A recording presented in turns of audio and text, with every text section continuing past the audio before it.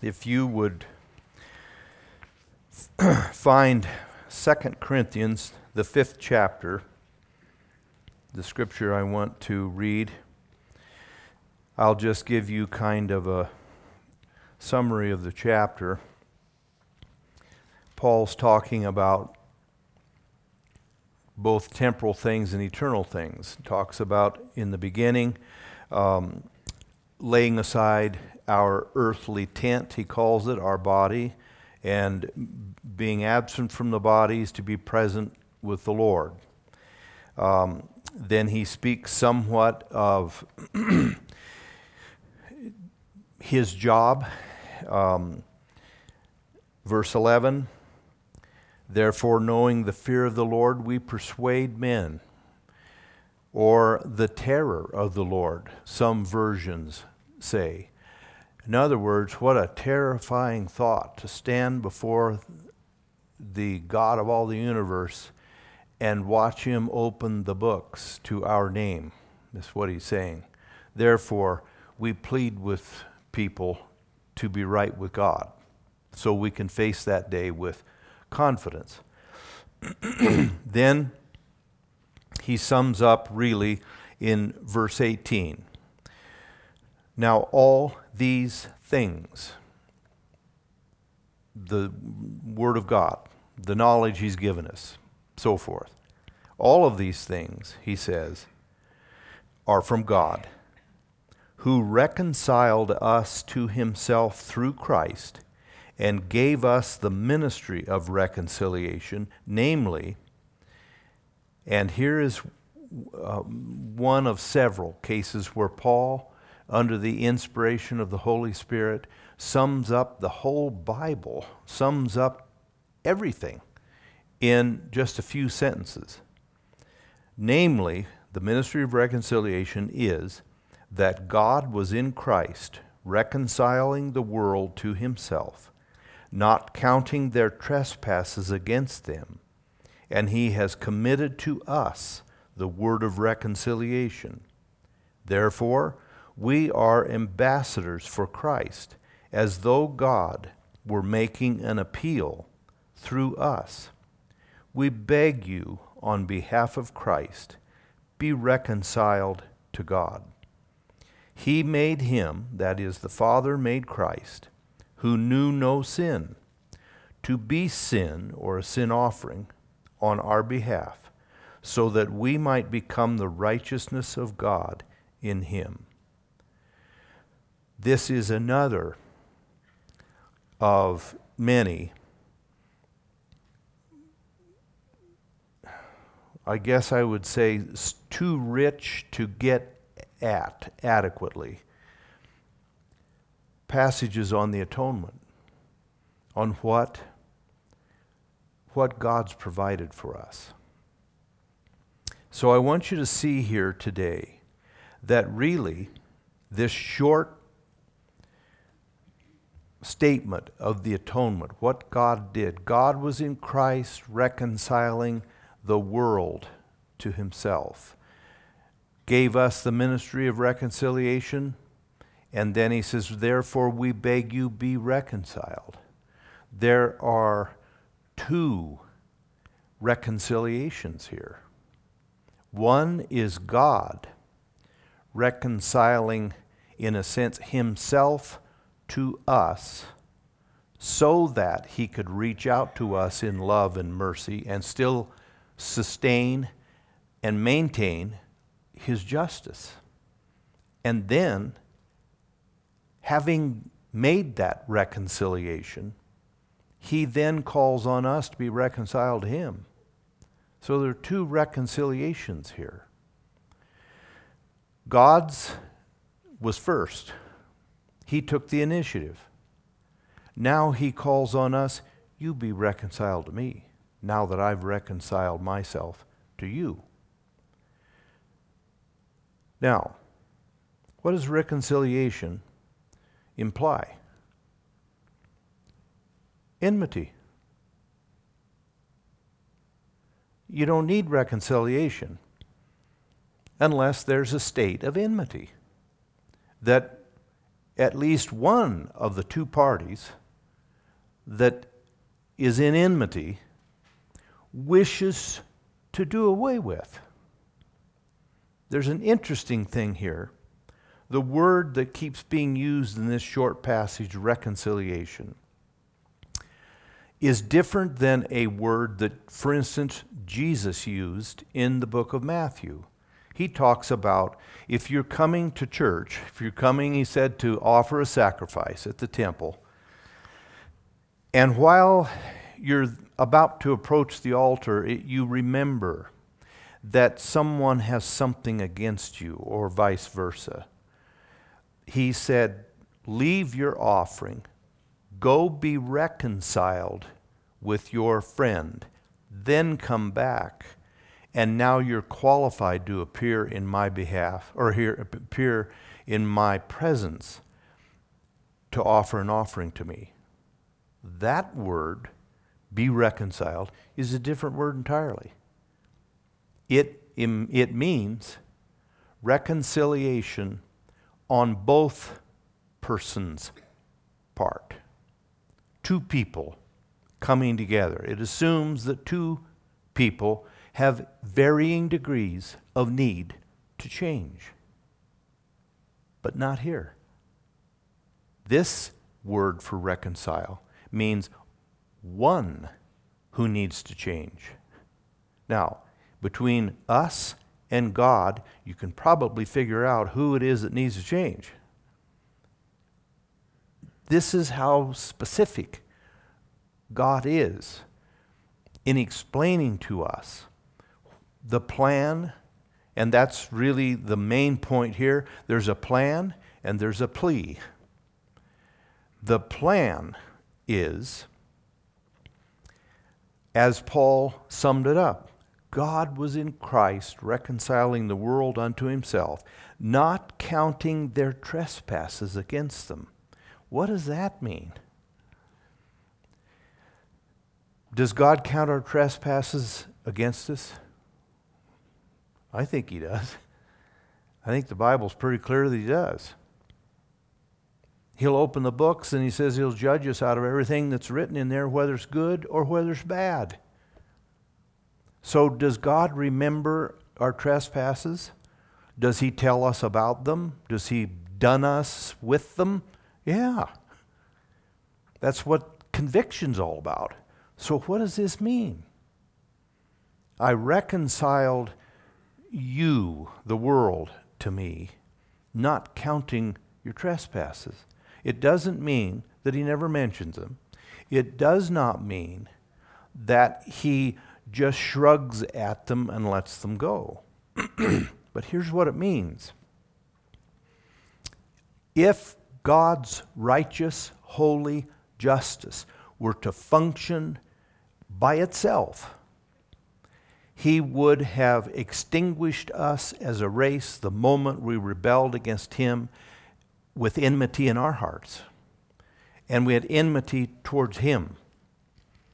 If he were going to be simply just, he would have extinguished us like that. But remember, several places in the New Testament tell us Jesus was slain from the foundation of the world.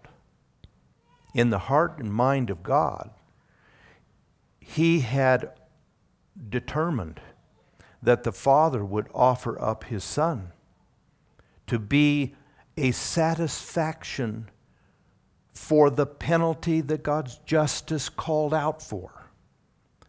God couldn't ever suspend or just shrug off his justice. The moment Adam and Eve in enmity took root in their heart, there was a reciprocal enmity in God's heart. Adam and Eve, and every human since, the fundamental issue we have in our heart is enmity towards God. Romans says that this sinful nature, the carnal mind, is enmity against God. And it describes how that enmity against God works itself out in our lives. Enmity against God is not subject to the law of God. Won't obey God. Don't you tell me what to do. That's the enmity in our hearts toward God. We resent God's claims upon us to order our lives. Richard Taylor puts it very well in one of his books. God is the greatest threat in the universe to our self-sovereignty. I'm in charge here, I say to myself, and I say it to God. And then when God comes at me with claims that, no, I made you, you owe me, I give the orders around here, then what does that set up? It sets up an eternal clash between me and God. Now, it's a dumb one. It's a really dumb one. Just this morning, thinking about this, every one of us have little memories maybe from when we were really small, but they're just vivid. Couldn't have been 6 or 7 maybe. And we went to the Portland Zoo. Beautiful day, which is part of the news, that it wasn't raining. Beautiful sunny day, and we're up on the West Hills in Portland, and we're at the zoo. And we're at the lion's cage. And this was, back when I was a little kid, before meat was cooked and things like that. And it was the big bars and a large concrete interior. And this was the lion's display.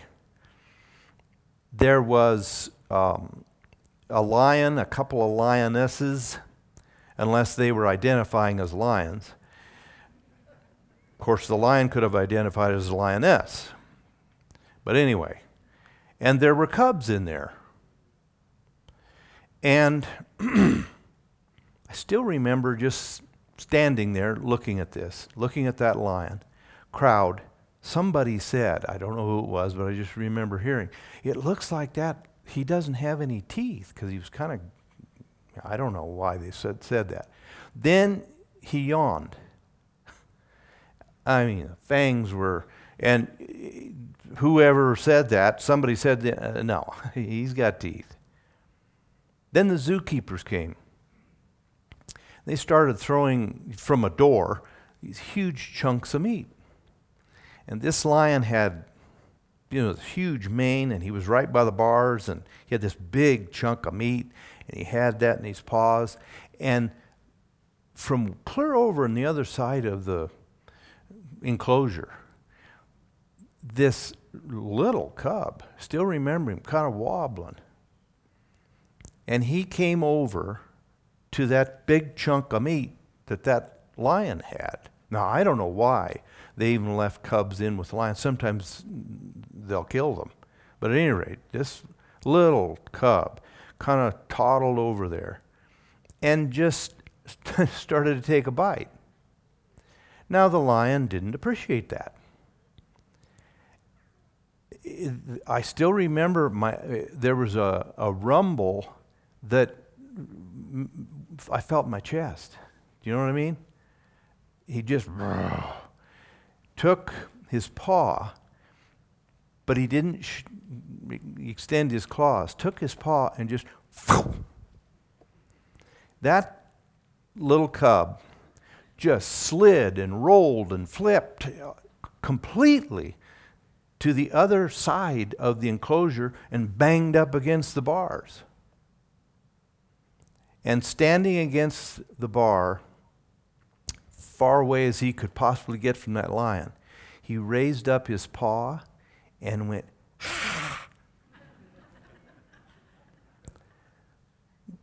We're like that cub. It's pathetic pathetic that we rebel against our Father. And who is He? He has teeth. If He had exercised then just pure justice, we would have been gone. But God, who requires a penalty for sin, paid it Himself. The one who required the most costly thing, your life, for sin, paid it Himself. That's why John could say, for God so loved the world that He gave His only begotten Son. Now, what did giving His Son, first in His heart and mind before the foundation of the world, but then in the point in history where that which was planned had to take place, what did that do to reconcile? How does that reconcile the world? It allowed God, since the penalty on our behalf had been paid, it allowed the Father to show the other side, and not that He's schizophrenic, but to show mercy.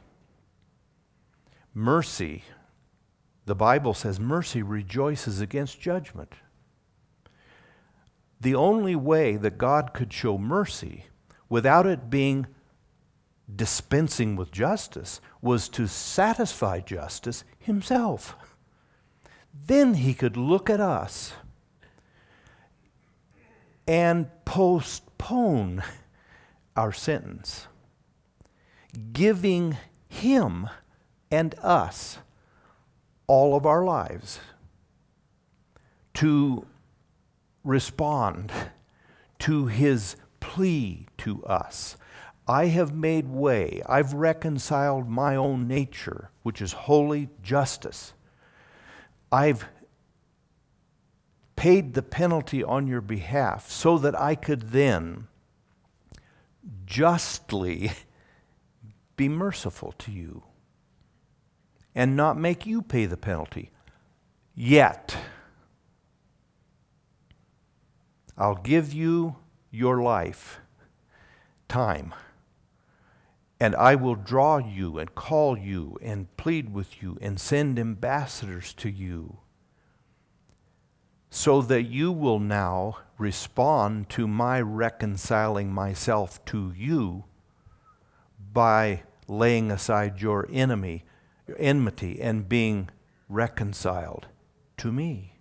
If I do not do that, then I will ultimately, at the end of my life, I will pay the penalty for my sins myself. Because I never put my faith in the one who substituted for me.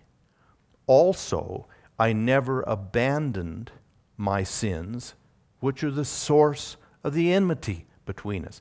God the Father, we can say, mitigated by Himself paying the penalty for sin. He opened the way for Him to not have enmity towards me. But if I never abandon my enmity towards Him, I then at death pay the penalty myself. And that penalty is hell. Forever. To me, this passage is beyond my ability to get a hold of it. And what a capsule statement of what God did. The Father gave His Son to pay the penalty in our behalf, and He clothed Himself then in the fullness of time with our human bodies, came and showed us the way of righteousness, and died in front of us on a cross so that we would all see it.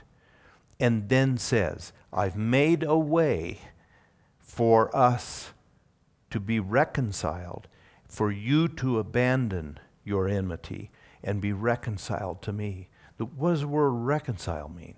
A couple things. Number one, it means, first of all, especially in this passage, it means to be changed thoroughly. Isn't that what God plans to do? To change us thoroughly. Interior change. Not just kind of a legal change, but a real change. So that my heart, what is real reconciliation ever based on? Likeness, sameness, agreement, which is the second meaning of reconciliation, which is to obtain agreement, to obtain and restore friendship, which is based on likeness and commonness. We now, when God has reconciled me to Him, when I lay aside my enmity, suddenly my spiritual appetite, I'm alive, I have sight where I was blind, I am living where I was dead, but my appetite changes. I didn't have any trouble after I was reconciled to God, reading my Bible and praying. I wanted to. And I've mentioned this to you before. My dad became a wonderful preacher in 24 hours. Now, I always thought he was a good preacher anyway. I got saved on a Friday. By that next Sunday when I went to church, he turned into a decent preacher. I enjoyed going to church. I loved to listen and learn things because I was now like the God who reconciled me to Him. Here's another tremendous indication in this passage of Scripture of the unbelievable mercy and love of God to you and I. He took the initiative. He's the one that knew we're helpless and without Him, hopeless. We could not remedy ourselves. We couldn't make ourselves righteous. We couldn't do a thing about the sentence we were under of death for rebellion against the King of the universe. So what does He do? He takes the initiative. He says, I will strike out after them. I will seek them. First, I'll take the initiative. I will provide a way for them to get back into my graces rather than just destroy them because I love them. And look at the cost to the Father and to the Son that He freely, gladly paid to provide a way back to Him. Then, it buried here in this passage, you and I coming back to Him, He not only calls and convicts and draws us to come back to Him, but He's the one that gives me the enablement to do it. And here in this Scripture, God was in Christ 19, reconciling the world to Himself, not counting their trespasses against them, meaning He didn't just let justice have its way right off the bat. 20, therefore we are ambassadors for Christ, as though God were making an appeal through us. We beg you on behalf of Christ, now, be reconciled to God. Be reconciled to God. Now, the literal reading here is, let God reconcile you to Himself. The word here for be reconciled is, yes, you have to have a will involved here, and you have to cooperate. But God's the one that enables me to cooperate. And so it's called a passive imperative. It's an order, but it's you let God reconcile you to him. Even here, after all God's already done, he goes the 15th extra mile and says, in here, let me give you the strength and the willpower to take that step toward me. I'll give you that too. That's the atonement. That's what 2 Sundays from today, when we celebrate Easter, that's what we're commemorating. That's what we have in a God. He's not hard to get along with. He's not hard to please. Let me say this, and I don't say it, I say this soberly, and I don't say it with any kind of harshness. I want us to see here. Let me use Hebrews chapter 2. How shall, well, let me back up. Under Moses, the writer of the Hebrews says, in the Old Testament, when angels, prophets, and so forth spoke to them, if you violated that law, he said you died without mercy under 2 or 3 witnesses, meaning 2 or 3 witnesses, you swore and took the name of the Lord your God in vain. They stoned you. Then the writer of the Hebrews says,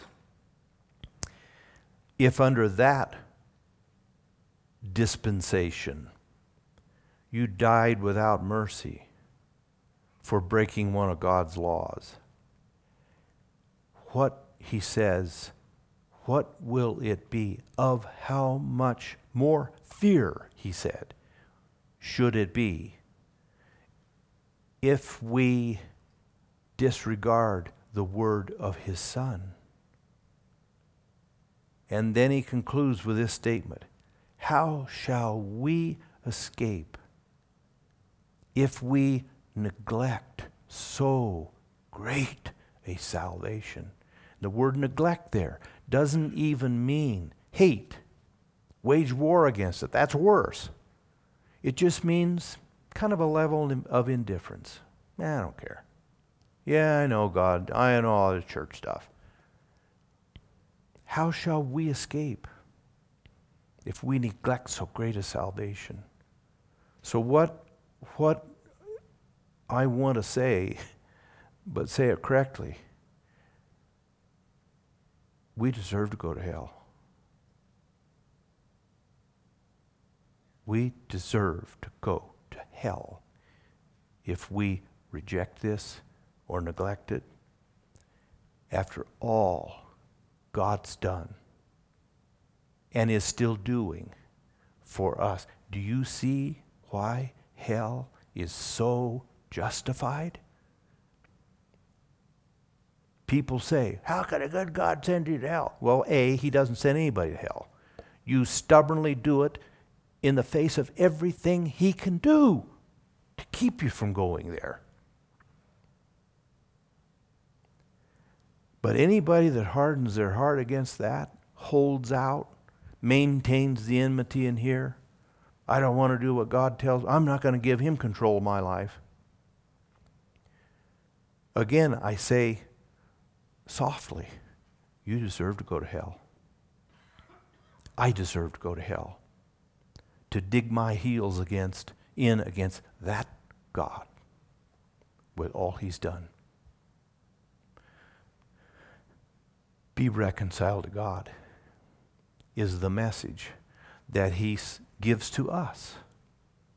Not only as ministers, but as Christians. Our appeal is, and notice it's big. Let me quote John Wesley here on this passage.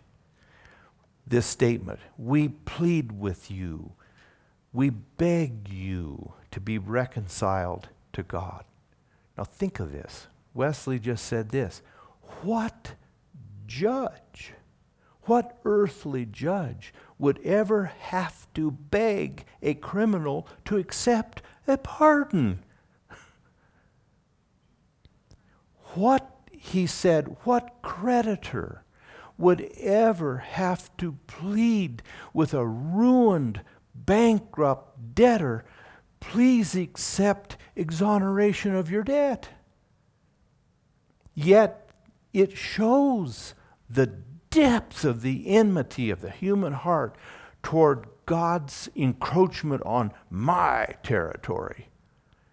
That God, after dying for us and providing a way for us to escape awful judgment and eternal hell, has to beg us to take it and appoint people who do nothing in their whole life but plead with people on behalf of Jesus to do it.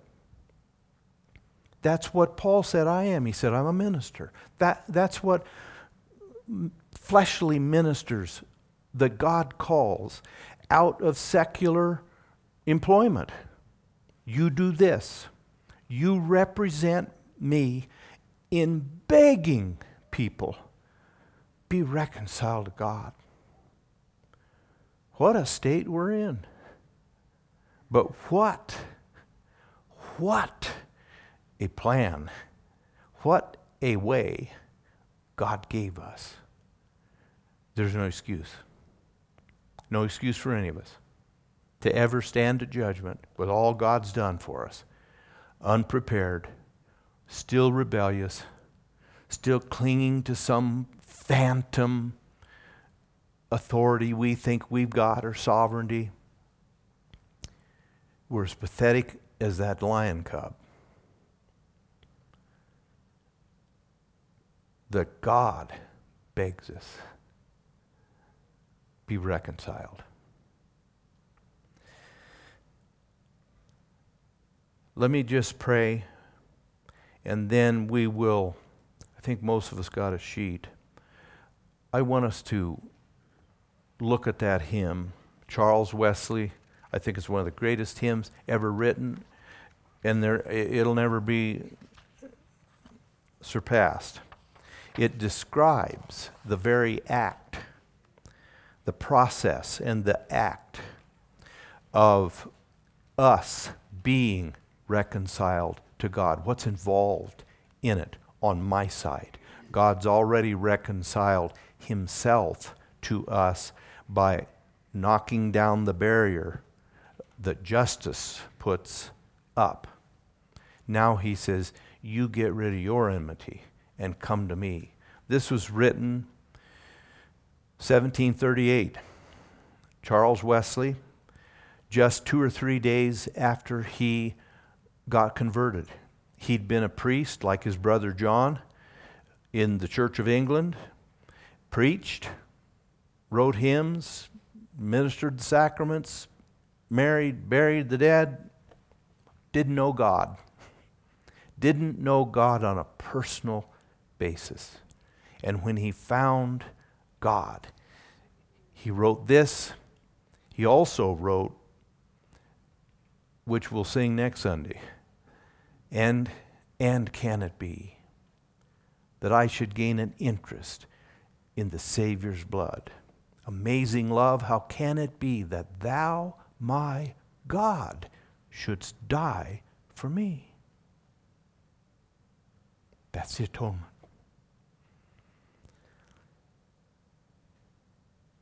Arise, my soul, arise, shake off thy guilty fears. The enemy does his best, after all God's done for us, to still deceive us that God is so angry with us, he'll never forgive us. A God who didn't spare his own son is reluctant to forgive us? That's ridiculous. It's a lie. Shake off your guilty fears. The bleeding sacrifice in my behalf appears. Before the throne my surety stands. Surety here means my guarantor. Jesus holds forth his wounded hands and says, you come to me, I'll forgive you. I paid a price so I could. My name's written on his hands. That's a quote from the Old Testament. God told Israel, he said, how even though they were wicked and he was going to judge them, he said, how could I ever forget you? Your names are carved on my hands. That's how much I love you. I can't forget you. He ever lives above for me to intercede. Jesus prays for us, according to the Scripture. He prays to the Father for us by name. Jesus told Peter, he said, Peter, the devil's after you, and he's going to put you through the sieve. He's going to tempt you, try you, and you're going to go through rough waters, which the very next morning he did. He denied that he even knew who Jesus was. Jesus knew that was coming. But he said what? Interesting here too, quickly, it's in Luke. He said, Satan has desired you, not singular, plural. All you disciples gathered here in front of him. Satan has desired all of you, that he might try you. But Peter, I've prayed for you, and that's singular, meaning I named you. I prayed for you by name. Now God's got 7 billion people in this world to worry about, to love, to draw to himself. Jesus prays for us by name. He ever lives. That's from Hebrews. For me to intercede, his all-redeeming love, his precious blood to plead. His blood atoned for all our race, and sprinkles now the throne of grace. 5 bleeding wounds he bears, received on Calvary. They pour effectual prayers, they strongly plead for me. Forgive him, oh, forgive, they cry, nor let that ransomed sinner die. The Father hears him pray, his dear anointed one. He cannot turn away the presence of his Son. His Spirit answers to the blood and tells me I am born of God. There's all 3 of the persons of the Trinity involved in my individual salvation. Finally, here's that word again. My God is reconciled. His pardoning voice I hear. He owns me for his child. I can no longer fear. With confidence, I now draw nigh, and Father, Abba, Father, cry. Abba's Aramaic for daddy. It's like a child running to its father. That's what us being reconciled to God involves, in the pathway to being changed. Let's have a word of prayer, and then we'll stand, close with this. Father in heaven, I pray that we would recognize how much you have done for us, so unworthy. You made it clear that you loved us before we were lovable.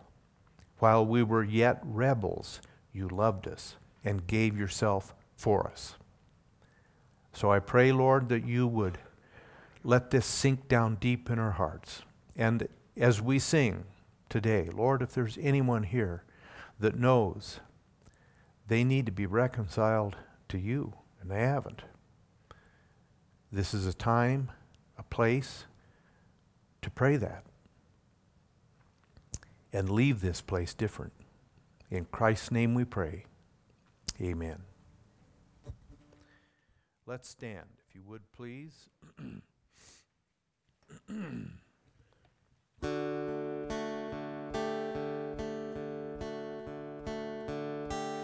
Arise, my soul, arise. Shake off your guilty fears. The bleeding sacrifice in my behalf.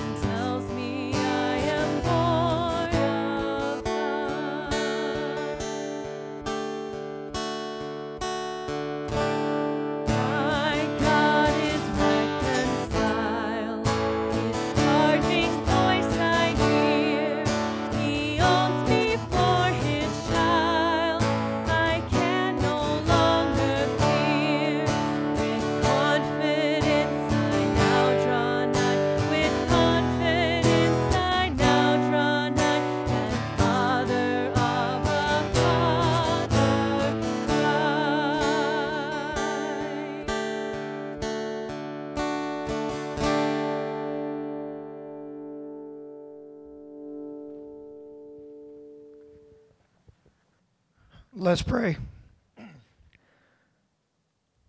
Father, there are times when I come up here to pray that I don't know what to even say after hearing such things as we've heard this morning.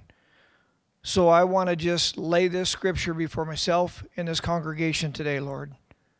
As Paul said in the book of Romans in chapter 12, therefore, because of God's great mercies, let us offer ourselves as living sacrifices. May we do that today as a congregation, Lord, because of your great mercies and what we learned this morning to be reconciled to you. May we do just that. Offer ourselves completely to you, not just in this sanctuary, but as we leave this place as well, that we will go and live by your glory, to your glory, by your grace, Lord. May we do that today. Brand these things upon our heart we learned this morning, Lord, especially going into this Easter season, that we can go and share the good news of the hope of the gospel of Jesus Christ. For it's in his name we pray. Amen. Love you guys. Have a great day, everyone.